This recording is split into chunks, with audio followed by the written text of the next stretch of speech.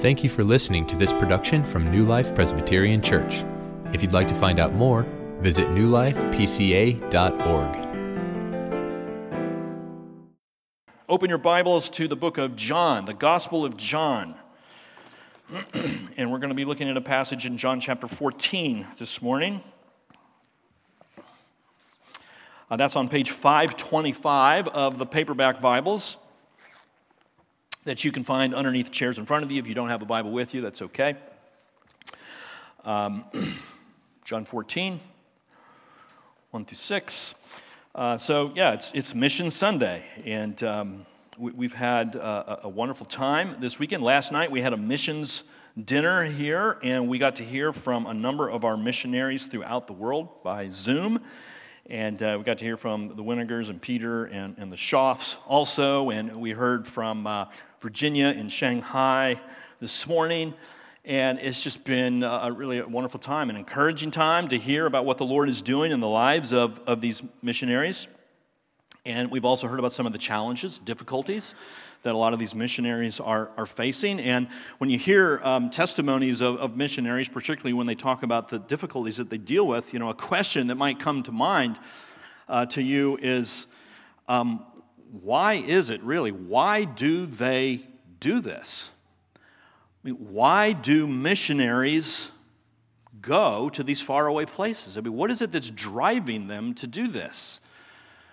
It's not just, a desire to see the world. I promise you, there's something more. I mean, when you think about what missionaries leave behind, their family and their friends, their home church and their job and their familiar surroundings in their neighborhood and city, and the medical care that they have enjoyed over the years, and their favorite restaurants and stores that they like to go to, and in some cases their pets and their possessions. They have to leave all these things behind, and they do it. And they go to these faraway places, and they go with a message on their lips, but they go to these places where there are people who are, quite frankly, I guess outwardly speaking anyway, kind of happy in their own religions. They're following Islam or Hinduism or maybe just a kind of hardcore secularism. And these people are in other nations, and they're doing the best they can. And frankly, they're not asking for missionaries to come. They haven't requested that.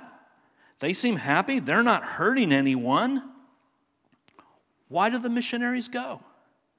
And why do churches like us send?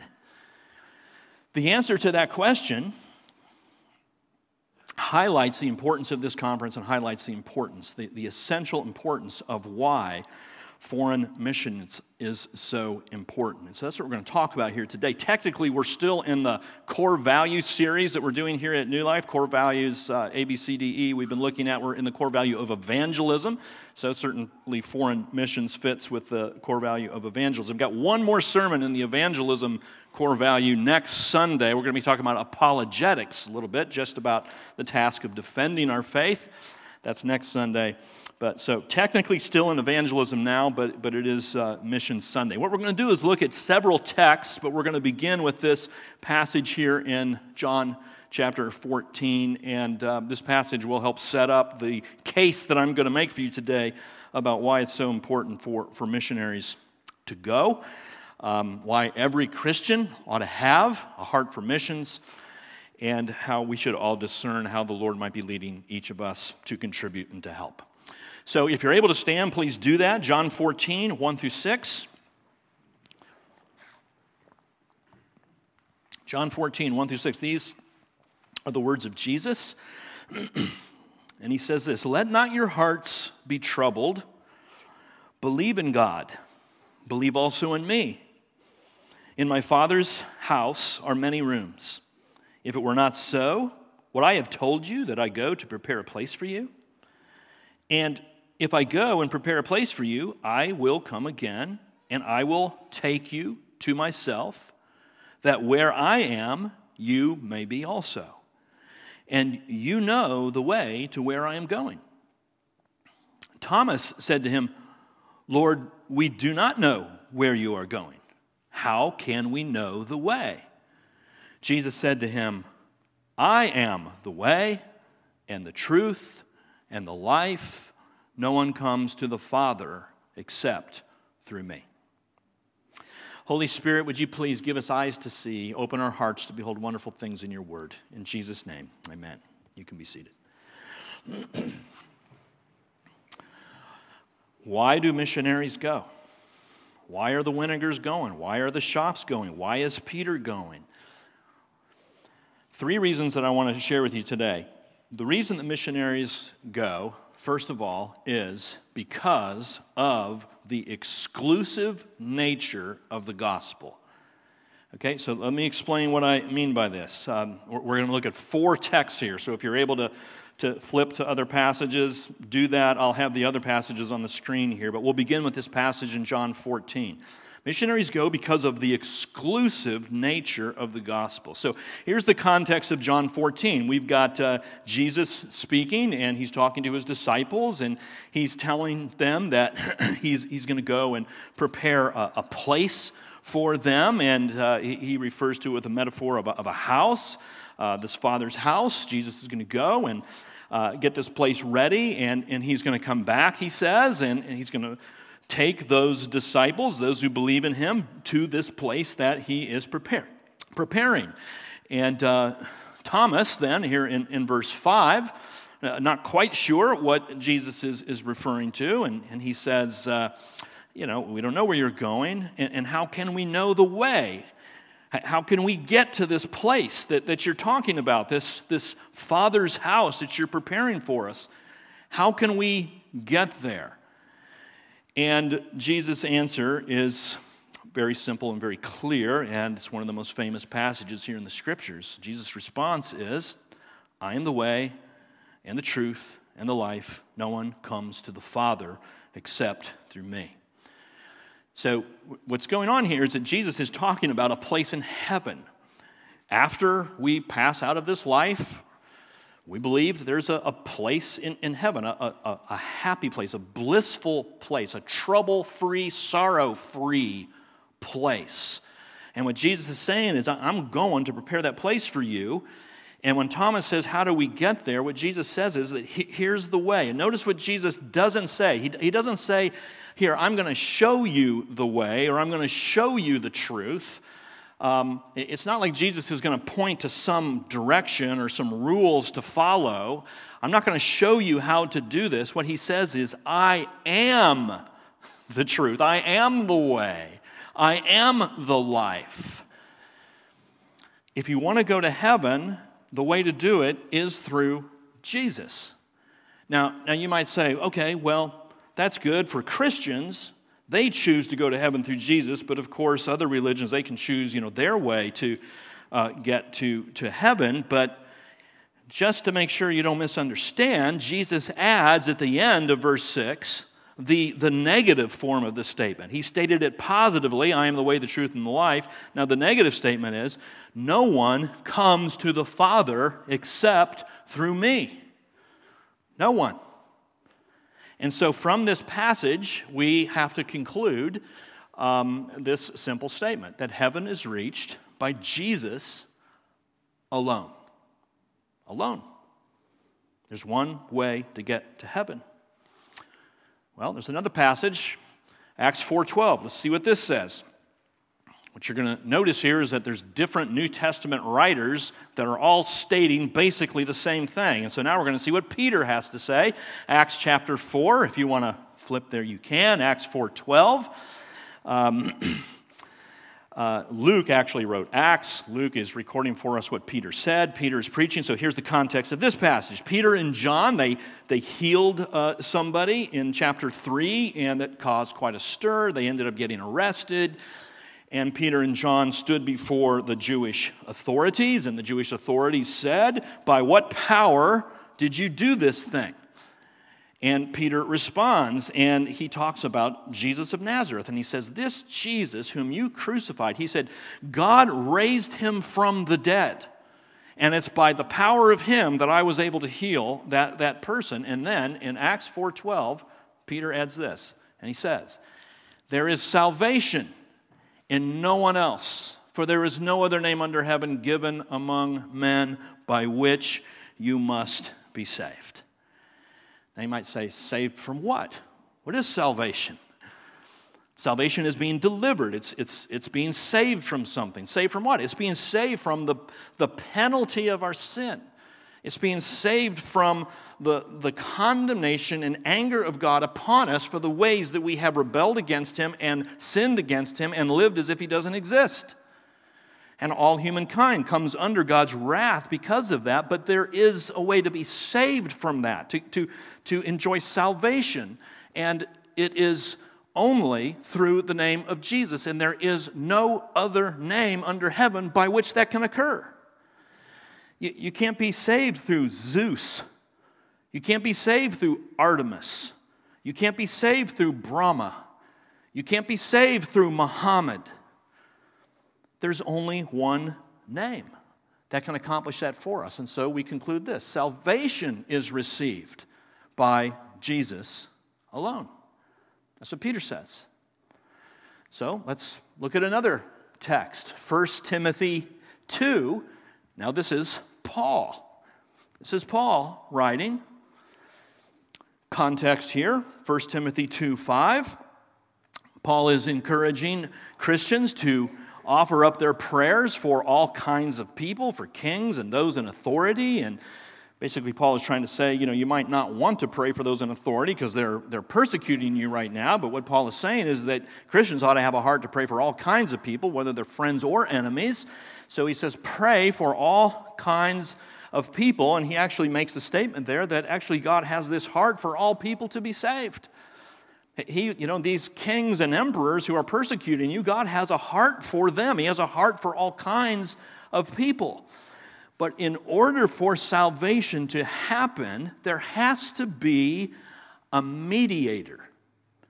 What is a mediator? A mediator is one who intervenes between parties, particularly parties who are in conflict. A mediator intervenes to settle a dispute.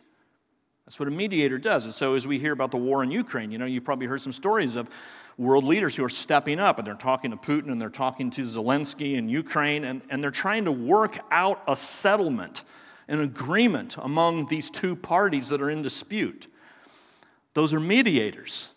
And it hasn't been working for them, but that's what they're trying to do. And so what Paul says here is, thankfully, there is a mediator between us and God. There is one God, he says, and there is one mediator between God and men, the man, Christ Jesus. There's not a panoply of options when it comes to mediators between you and God. There's one.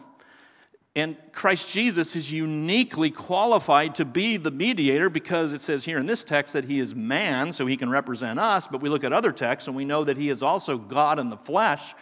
So in this mediator, we have the God-man, the perfectly qualified one to bridge the gap and mediate between us and God. And so we conclude from this text, the only mediator is Jesus alone. There's one. One more text, 1 John 5:12. Now we're hearing from a different person. This is John. We've heard from Jesus, Peter, Paul, John. John who wrote the Gospel of John, but also the epistles of John. So this is 1 John, not the Gospel of John that we just read from. 1 John, near the end of your Bibles, close to Revelation 5:12. John here in this passage, he's talking about the testimony of God and how God's testimony is greater than men's testimony. And he talks about how God testifies, he speaks, he declares things about his Son. And we know his Son is Jesus. And John records for us this very simple testimony. And he says this is what God's testimony is about his Son, Jesus. Whoever has the Son has life. Whoever does not have the Son does not have life. Life is what we all want, right? We're all longing for that. No matter what you believe, you want to live. And yet we know that slowly through the course of our lives, we're actually dying. And we're getting closer to our death every single day.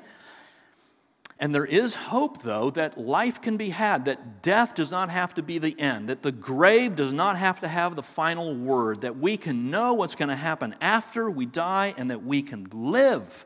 And it's because there's a Savior named Jesus who conquered death in his death on the cross and is risen from the dead on the very first Easter morning. No one else has done that. No one else is raised from the dead. Only Jesus Christ. And so John says, if you have the Son, you have life. You have that promise of life after death. But if you don't have the Son, you don't have life. And so we conclude from this.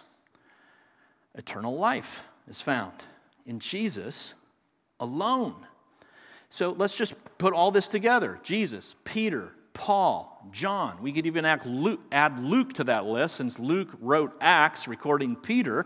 Jesus, Luke, Peter, Paul, John all say things like this. Heaven is reached by Jesus alone. Salvation is received by Jesus alone. The only mediator is Jesus alone. Eternal life is found in Jesus alone. This is not mysterious, friends. This is not ambiguous. This is not hard to understand. This is repeated over and over again by different writers in as many possible ways as we can conceive of it. In terms of going to heaven after we die, in terms of being saved from our sin, in terms of how we can connect to our Father, in terms of how we can know we live, all different ways of talking about salvation found in Jesus alone. That's why I'm talking about the exclusive nature of the gospel. Missionaries go because of the exclusive nature of the gospel. Now, exclusive, I know, is a word that can kind of rub us the wrong way, because we might think of exclusive in the terms of like a country club. You know, a country club is just a place for these certain people of an income level or a social class. You know, it's exclusive, it's elitist. But that's not what I mean by exclusive here. What I mean by exclusive is particular. That there's one as opposed to many other ways. A guy named Phil Ryken, I think, sums this up really well. And so here's what he says. On the one hand, Christianity is the most exclusive religion imaginable. It insists that belief in Jesus Christ is absolutely necessary for salvation. On the other hand, Christianity is the most inclusive religion possible because it makes salvation accessible to everyone. There are no racial, social, intellectual, or economic criteria that prevent anyone from joining God's family. You don't have to reach a certain moral level of performance. You don't have to join a particular church. You don't have to speak a particular language. You don't have to be a particular race. You don't have to have a particular education level. All you need to do is repent and believe that Jesus is Savior and Lord. And that message is proclaimed to all who would receive it. So, why do missionaries go? Because they know that what I said earlier, remember what I said earlier about, people in other countries are doing the best they can, they're not hurting anyone, and so many people think, well, they must be okay. And the Bible doesn't allow us to conclude that. Apart from Jesus, they're not okay. That's why missions is important. So, let's look to this next point, which kind of piggybacks on what I just said here. Here's another reason why missionaries go. Because of the error of pluralism. So, what is pluralism? Okay, what is pluralism? Well, it's a very important word when we think about foreign missions. And it can be a complicated word because it can be defined in different ways. And so one way to define pluralism is just to say that it just means diverse. And so sometimes people say we live in a pluralistic world, and when they say that, all they mean is that we live in a world where people believe a lot of different things. And of course, that's absolutely true. That's just the reality. We do live in a pluralistic world, a pluralistic culture, a pluralistic nation, a pluralistic state and city. That's true. But when we think of pluralism more theologically, it can be defined like this: that all religions are equally effective ways of responding to the same divine reality. That all religions are just doing their best to get to God, and they're all equally valid, or as one speaker says, at least the ones we like. The religions we respect, they're probably getting to God. We all know just some, totally objectionable religions that have practices that are repugnant to us, and so it's hard for us to be full and complete pluralists when we get to them. But all religions that we like are equally effective ways of responding to the same divine reality. That's the view held by many, many people in our culture, and I think it's a view held by many people even in the church. And so 2 Corinthians 10:5 tells us this. This will be our text actually for next Sunday as we talk about apologetics. Paul says, we destroy arguments and every lofty opinion raised against the knowledge of God and take every thought captive to obey Christ. And so we have to apply this to this kind of pluralistic argument. Let's think through this in light of what we just heard from the Scriptures, all of these various affirmations of the exclusivity of the gospel. Let's examine pluralism. And I think what we'll find is that it is an error. It doesn't hold up. If we just kind of take Paul's advice here, let's see if we can destroy this argument, because I don't think it's that hard to do, actually. So here are the errors of pluralism. One is this. It is contradictory. So here's what I mean. The essence of pluralism is this, that no single religion is true. There are really no absolute truths out there. No religion is superior to any other, at least of the religions we like. We need to avoid being dogmatic. When people get dogmatic, that's when they start getting mean and sometimes violent, and that's true. So pluralism is, let's not be dogmatic. Let's not say that any religion is better than any other. This is the essence of pluralism. But notice what pluralism is doing is that in its assertion, it is claiming to be true. It wants to say all these other religions are not true, but it is true. If it didn't believe that it was true, it wouldn't state its position the way it does. It says there are no religions superior to any others, but it holds itself up as a truth that is over all the other religions. All the other religions are false, but it is true. In other words, if pluralism is true, you have to apply it to pluralism. And so if there are no absolute truths, no truth is superior to any other, that would apply to pluralism also, wouldn't it? Which would mean that pluralism is false. It's not coherent. It's self-defeating. And so Phil Ryken again says this, in the end, philosophical pluralism's dismissal of dogma turns out to be just another dogma. Just another truth claim, another absolute truth claim that it says doesn't actually exist. So, we got to think through this. It doesn't seem to hold up. Pluralism, contradictory. Pluralism is condescending. Let me explain what I mean by that. There are kind of different illustrations that are used to teach pluralism, and so one of them is this illustration of the elephant and the blind men. So maybe you've heard of this, and so the illustration goes like this. There's a number of blind men. They come up to an elephant, and they want to find out what the elephant is. They're blind, and so one walks up and puts his hands on the side of the elephant, and he says, "It's a wall." And the other comes and grabs the elephant's tail and says, "It's a snake." And another walks up and puts his arms around the elephant's leg and says, "It's a tree." And so the illustration is, here's all these blind men. They're trying to find out what the elephant is, and they're all wrong. They're partly right. They get a piece of it. But in their very essence, they're wrong. And so the reason why I'm saying this is condescending is that from a pluralistic point of view that kind of uses this illustration, of course, the implication is that the view of pluralism can see just fine. And the view of pluralism can see that this one's wrong, and this one's wrong, and this one's wrong. The view of pluralism sees that it's an elephant, but all of these religions that are trying so hard to figure it out, they're all blind and they're all wrong.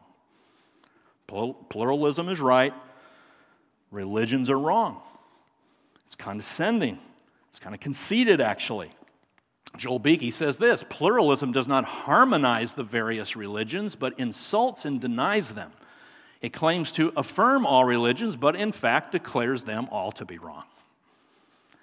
So that's a concern as we think about pluralism, and we might consider one further error. It is confused. At least with regard to its understanding of Christianity, pluralism is confused, because let's return to this illustration of the elephant. Here's the elephant, and you've got all of these kind of blind men, and they're groping about. They're trying to find out what this is. They're receiving no help. They're absolutely in the dark. They're ignorant. They're on their own. And the pluralistic argument just assumes that that's where the story ends, that they receive no help, they receive no aid, they receive no assistance. They're just blind men groping in the dark. And that's the way it views religions. But what if somebody speaks and says, "This is an elephant"? What if someone declares the truth about what it is these blind men are seeking to find? See, that's at the essence of Christianity, that we have a God who speaks, a God who reveals truth, a God who doesn't leave us in the dark groping about ignorantly. God reveals the truth. He makes sense of reality for us. It's at the very essence of our Christian faith. A speaking God, a talking God. We're grateful for that. He helps us make sense. Paul says this in Colossians 1, "I became a minister according to the stewardship from God that was given to me for you, to make the word of God fully known, the mystery hidden for ages and generations, but now revealed to his saints." It was a mystery, but it's not anymore. Because God has spoken and revealed to us the truth about how to get to heaven, about how to have a mediator, about how to live. And it's through Jesus and Jesus alone.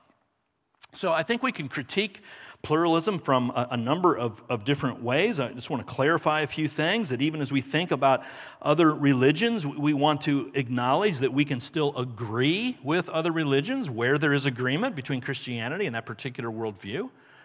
We should look for those things that we agree upon and affirm them. That's good, that's fine. I mean, particularly when it comes to social issues, we find that we have a lot in common with many of the other religions. We agree on many things, not everything. We can admire those who follow other religions, because very often their devotion to their religion belittles the devotion that we give to our religion. Quite frankly, we have to acknowledge that. Sometimes we'll find people praying with so much more fervency than the typical Christian does. I mean, we can stand back and we can admire that. We're not saying that those who practice other religions are just bent on evil all the time. Many times they do very good things.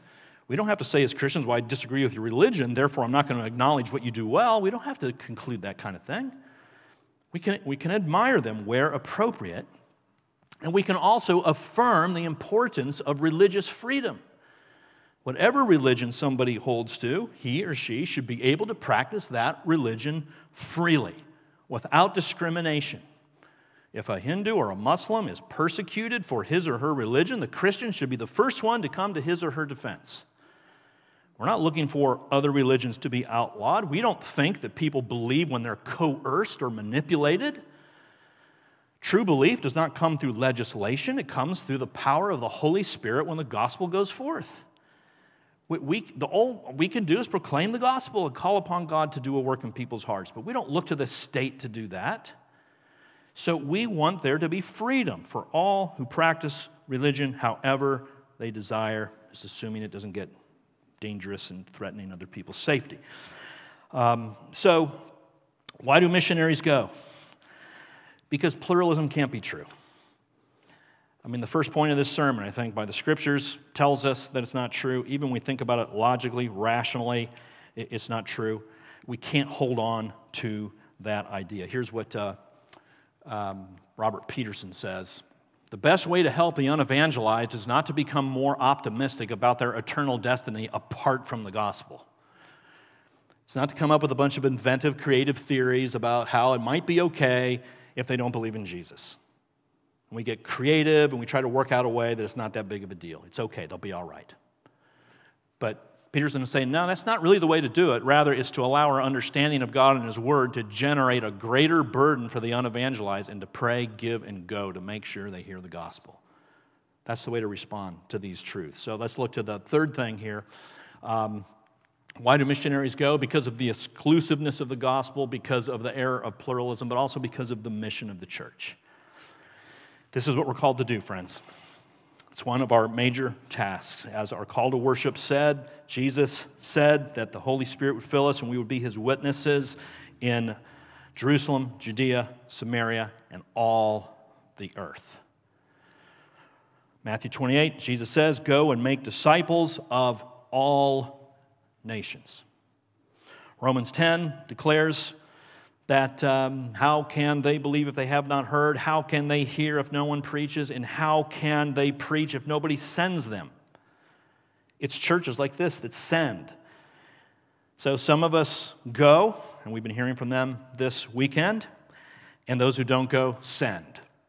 And I think as John Piper says, there is a third option, disobedience. It's one of those three. We send or we go, or we're disobedient. And so as a local congregation, this is why we do this missions conference. We want to think about how we can do what we can to fulfill this mission. So what can we do? Well, I'm just going to take from Robert Peterson's quote here. It says, to pray, give, and go. Pray, give, and go. So you can pray. That's something you can do. You can pray for evangelism broadly. I mean, you can make that a regular part of your personal prayers, that the gospel would reach all unreached nations, that more missionaries would be raised up in the world and even from this church. You can pray for our missionaries specifically, particularly. You can pray for all of them, or you can choose maybe a couple that you happen to know, or you happen to have a greater passion for what they're doing, and pray for them. You can get signed up for their prayer email updates, and we can help you with that so that you can receive something regularly, and you can make that part of your personal prayers. So pray. Pray that this church becomes impassioned for missions. Make that a regular part of your prayers. You can also give. It does take money to send missionaries. Just does. And the more money that you give through your tithes and offerings, the more money we have to support our missionaries. We support all of our missionaries at a certain level. We would love to support them more. We'd love to be more generous. We'd love to support more missionaries. But there's a limited number of finances available. So you can give. You can give to missionaries directly, too. You can talk to the Winegers. You can talk to Peter. You can talk to the Schaffs. You can go to them and say, how can we support you? And they will figure out a way for you to support them directly. It doesn't have to go through this church, but it can. So be generous in your giving to support missionaries. The last thing is go. Pray, give, and go. You can consider whether you would be called to go. Maybe God is calling you. Maybe it's not just somebody else. Maybe it's you. One way to begin this is to go on a short-term mission trip, again, like the one to Croatia this summer. Because of COVID, we've had to limit our short-term trips here at New Life, but we do try to offer these on a regular basis, so stay tuned. We'll see what the Lord does. So short-term trips is a good way to start if you've never been on the mission field, but who knows, maybe the Lord is actually calling you, to quit your job and be a missionary. Now, if the Lord isn't calling you to do that, don't feel guilty about that. God doesn't call everybody to do that. Maybe God's not calling you. That's okay. We still love you. God still loves you, more importantly. But, have you ever thought about it? Have you ever asked the Lord, are you calling me to the mission field? That's a legitimate thing to ask, and see what He does. Pray, give, go. So in our denomination is called Presbyterian Church in America, and the mission sending agency of our denomination is called MTW, Mission to the World. And we work with MTW closely. Some of our missionaries are MTW missionaries, and they have something they're calling the 1% challenge. And what MTW is doing is challenging all churches in the PCA to send 1% of their members onto the mission field. And so there's roughly 300,000 members of the PCA, so that would be about 3,000 missionaries. I think we've come actually close to fulfilling that with the Schumachers, a family of, how many is in the Schumachers family? 5 or 6 or something like that. So just with them alone, maybe we've exceeded the 1%, but it's okay to exceed the 1% challenge. But I just want you to let you know what our denomination is doing. I mean, it's an exciting thing to think about what would happen if every church in the PCA sent even just 1% of their membership. Of course, many PCA churches are much larger than this one, and it would be a much larger number sent. And by the way, the 1% challenge is not just sending people through MTW. They just say, just send them through any agency that wants to support your effort to preach the gospel, and it's okay with us. We just want to see people go.